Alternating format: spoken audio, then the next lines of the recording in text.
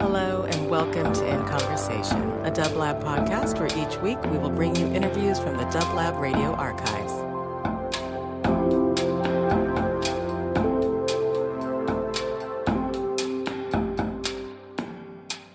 There was one vinyl that my mom used to play me when I was probably like around 6, 7-ish, which was Rimsky-Korsakov, the Sherazade.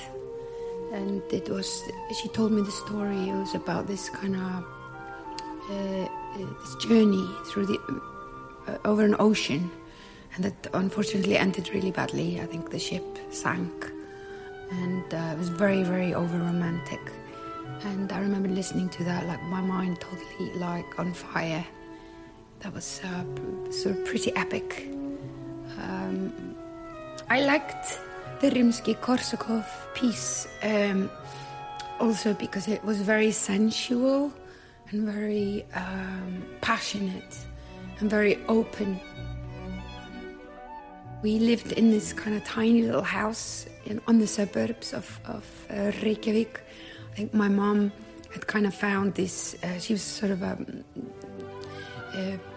bit of a hippie, kind of didn't have much money, but she also was trying to sort of be outside the grid or whatever. And we had this tiny house with only one bedroom that would like leak when it rained. And we had to me and my brother had to empty buckets of water middle of the night. We just thought the whole thing was like an adventure. And in that little house, by this Salmon River that goes through Reykjavik, just to put that album on, like the vinyl, and it was just this kind of totally exotic, sensual world.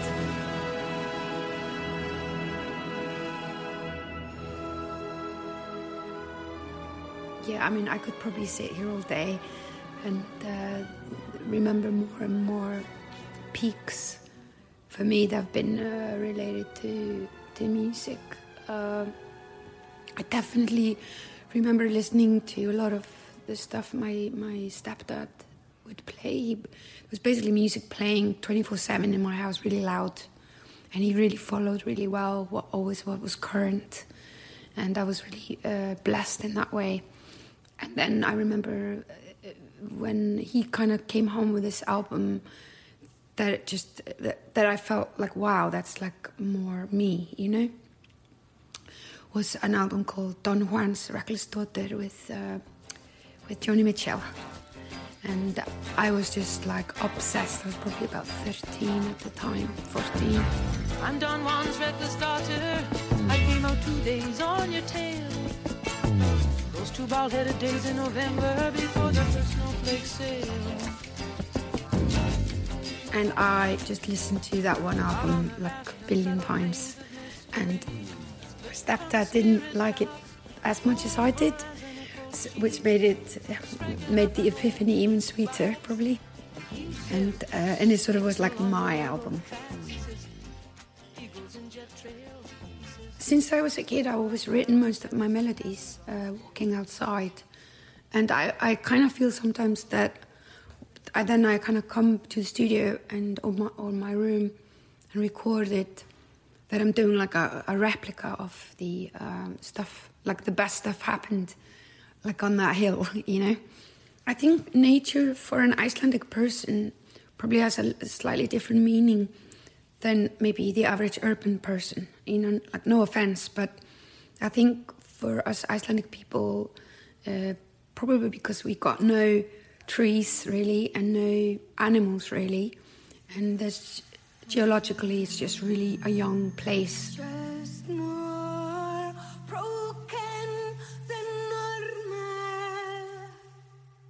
I remember actually going, the first time I went abroad, I was 9 years old, and I went to Norway with my grandfather, and we went on a 9-hour train ride from Oslo to Bergen, and he was terrified. He was so claustrophobic because he couldn't see the mountains. There was so much trees, and he was just like, this is terrible. He was like really like thinking of it as some sort of a second class country. maybe it has something to do with the north, you know, the fact that you have this kind of, it's more barren landscapes with tundras, and it's more about solitude and becoming one with yourself in some sort of a reflective way, and enjoying the space. You know, it's about space opposed to the clutter and the cluster and the busyness of like, say, jungles or cities, you know. And for me, it's just normal.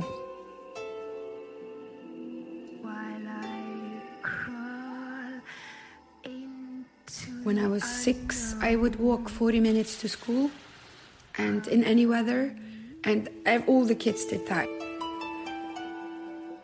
And I really loved it. I just really loved it. And I would just walk first for 10 minutes, and then I would just start humming to myself. And then before I knew it, I was like singing the top of my lungs.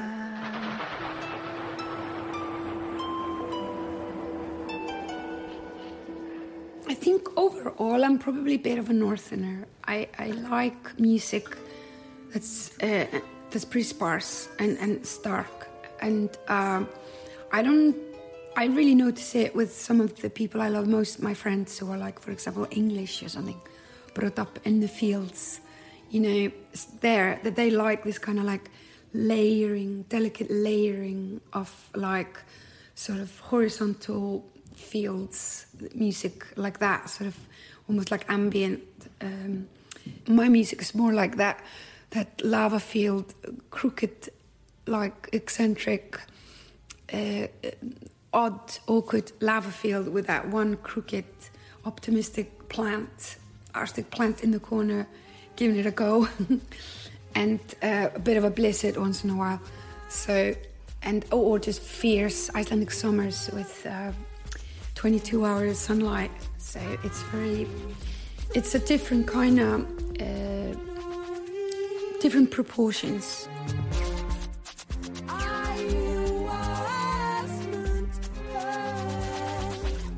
And I think also in my music, I like 3 or 4 elements, you know, but each one is kind of large. So I think overall, especially I'm like that. But saying that, everything you say, there's always the contradiction, right?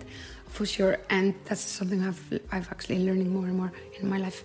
But the contradiction to everything I just said would be like an album, like for example, Vespertine, where I just done homogenic, and on purpose homogenic was like big volcanic beats and big dramatic strings and vocals sung on 11 and just done the tour where I screamed my heart out every gig. And I came home and I was just like shivering. I was like, I can never take that sort of, I'm so over that sort of intensity. It's boring, it's predictable. It's like, oh, it's so like whatever. So I was just, okay, let's do the opposite. And I just got my laptop. So I was like, okay, I want to record skrillion micro beats and have like 100 channels of, and where I just, you know, take the sound of a cricket's leg and make it louder than any volcanic beat, and zoom in into secrets and tiny quiet things.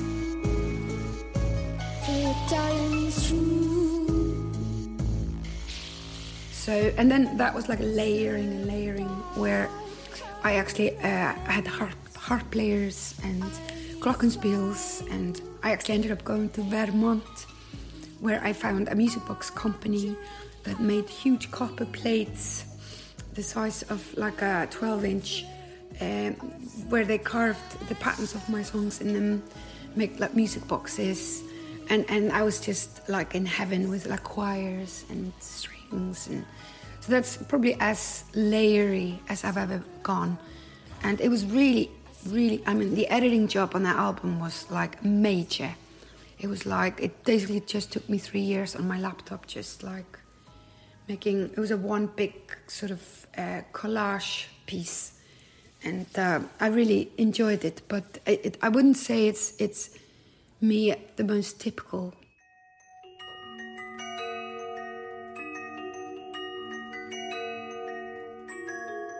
When I went to Spain in 96, I had very intense 3 years, really, really fun years. But it was like really intense, like touring and like really probably when I was at most busiest. And I kind of like sort of escaped to Spain, I guess. And I was like, okay, now I want to do. And I started doing Homogenic. And I was so happy to be there, you have no idea. And it was like winter in the Mediterranean, which is kind of perfect for Icelandic people because that's like, we're not really good at summers in Mediterranean. It's too hot for us. And that meant the beaches were kind of empty, you know, and you could walk and work on ideas. So I was close to Gibraltar, and I was like walking on the beach, and I had this kind of like little QI70, like a Yamaha songwriting little machine, and I was like walking on that beach, and kind of like taking the piss out of myself, and which I'm not sure, sometimes people, like my sense of humor is a bit odd, and most of the time it's sort of between me and myself, and probably everybody else thinks I'm dead serious. But then I was kind of taking the piss out of myself because I was kind of like touring a lot and kind of bored of writing songs or being this kind of like person who is like the music maker. And then I wrote this song called Hunter, and it has a bolero beat, which definitely is some sort of strange piss take of Ravel's bolero. And then I kind of thought, oh, let's face it, that's what I do. I'm a music maker. I'm the hunter. I'm going hunting. I'm a hunter. I'm a hunter.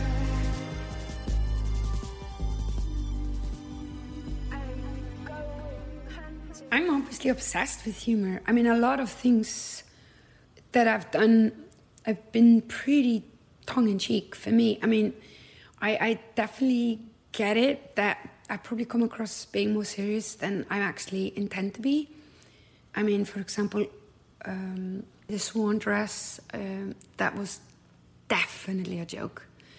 Otherwise, I would not have brought 6 ostrich eggs and left them on the red carpet. Another example is probably the Clear Independence on Volta album. For me, it was like a hilarious protest song.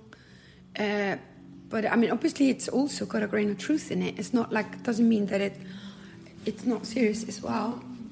And Medulla, a lot of that was hilarious for me, like a cappella music.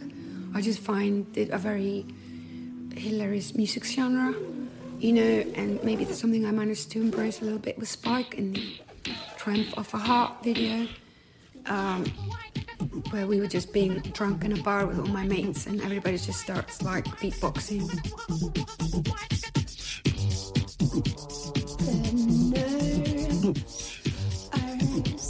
I think with each of my albums it's like a different story. I kind of come into it, especially in the beginning of each album, differently, and very often it has to do with the end of the previous one, how it ended, you know. For example,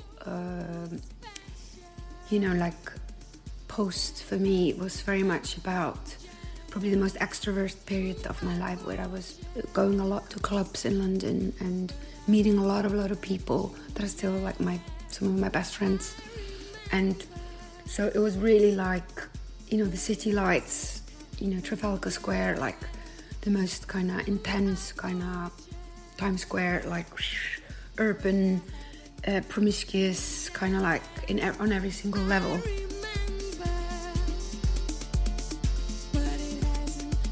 And then kind of overdosing from that maybe a little bit towards the end, and then kind of, so Homogenic was a reaction to that, where it's like, okay, it's good to be part of multiculti and, you know, cosmopolitan energy, but what are you? Like, what is your nationality? Well, how would you do Icelandic beats? And I'm like, oh, actually, I think it's beats made of volcanoes, you know.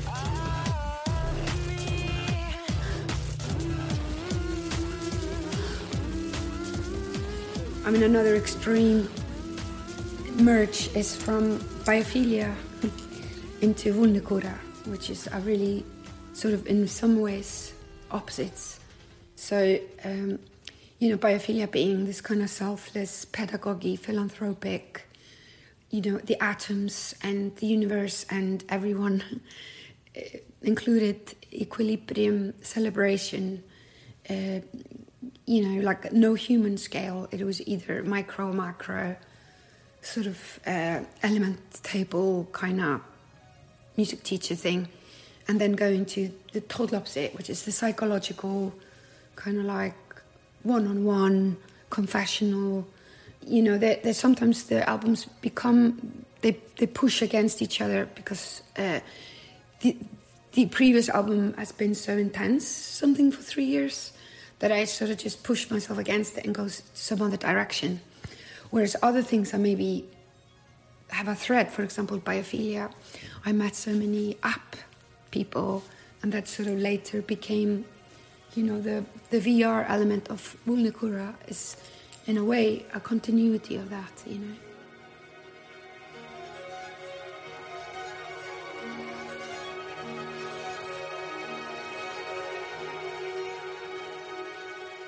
If I go through a whole day and I don't listen to music, and it can still be an amazing day, or a day where I actually have headphones and I listen to music all day, or I put an album on in my house, there are like two different days. And the fact that you can have this kind of alternative world that music is, and blend it into the life you lead in such a seamless way, it's such a powerful thing, and you can be very intentional. You can wake up and you can say, okay, I want to feel like this today, and I'm gonna put my happiest R&B track on, and I'm gonna play a happy R&B set, playlist for 2 hours in the morning, and it totally sets your whole day off, Or if you start playing, your really tragic string quartet, whatever, over breakfast, it's gonna like set you down into a certain loop. And I love that about music,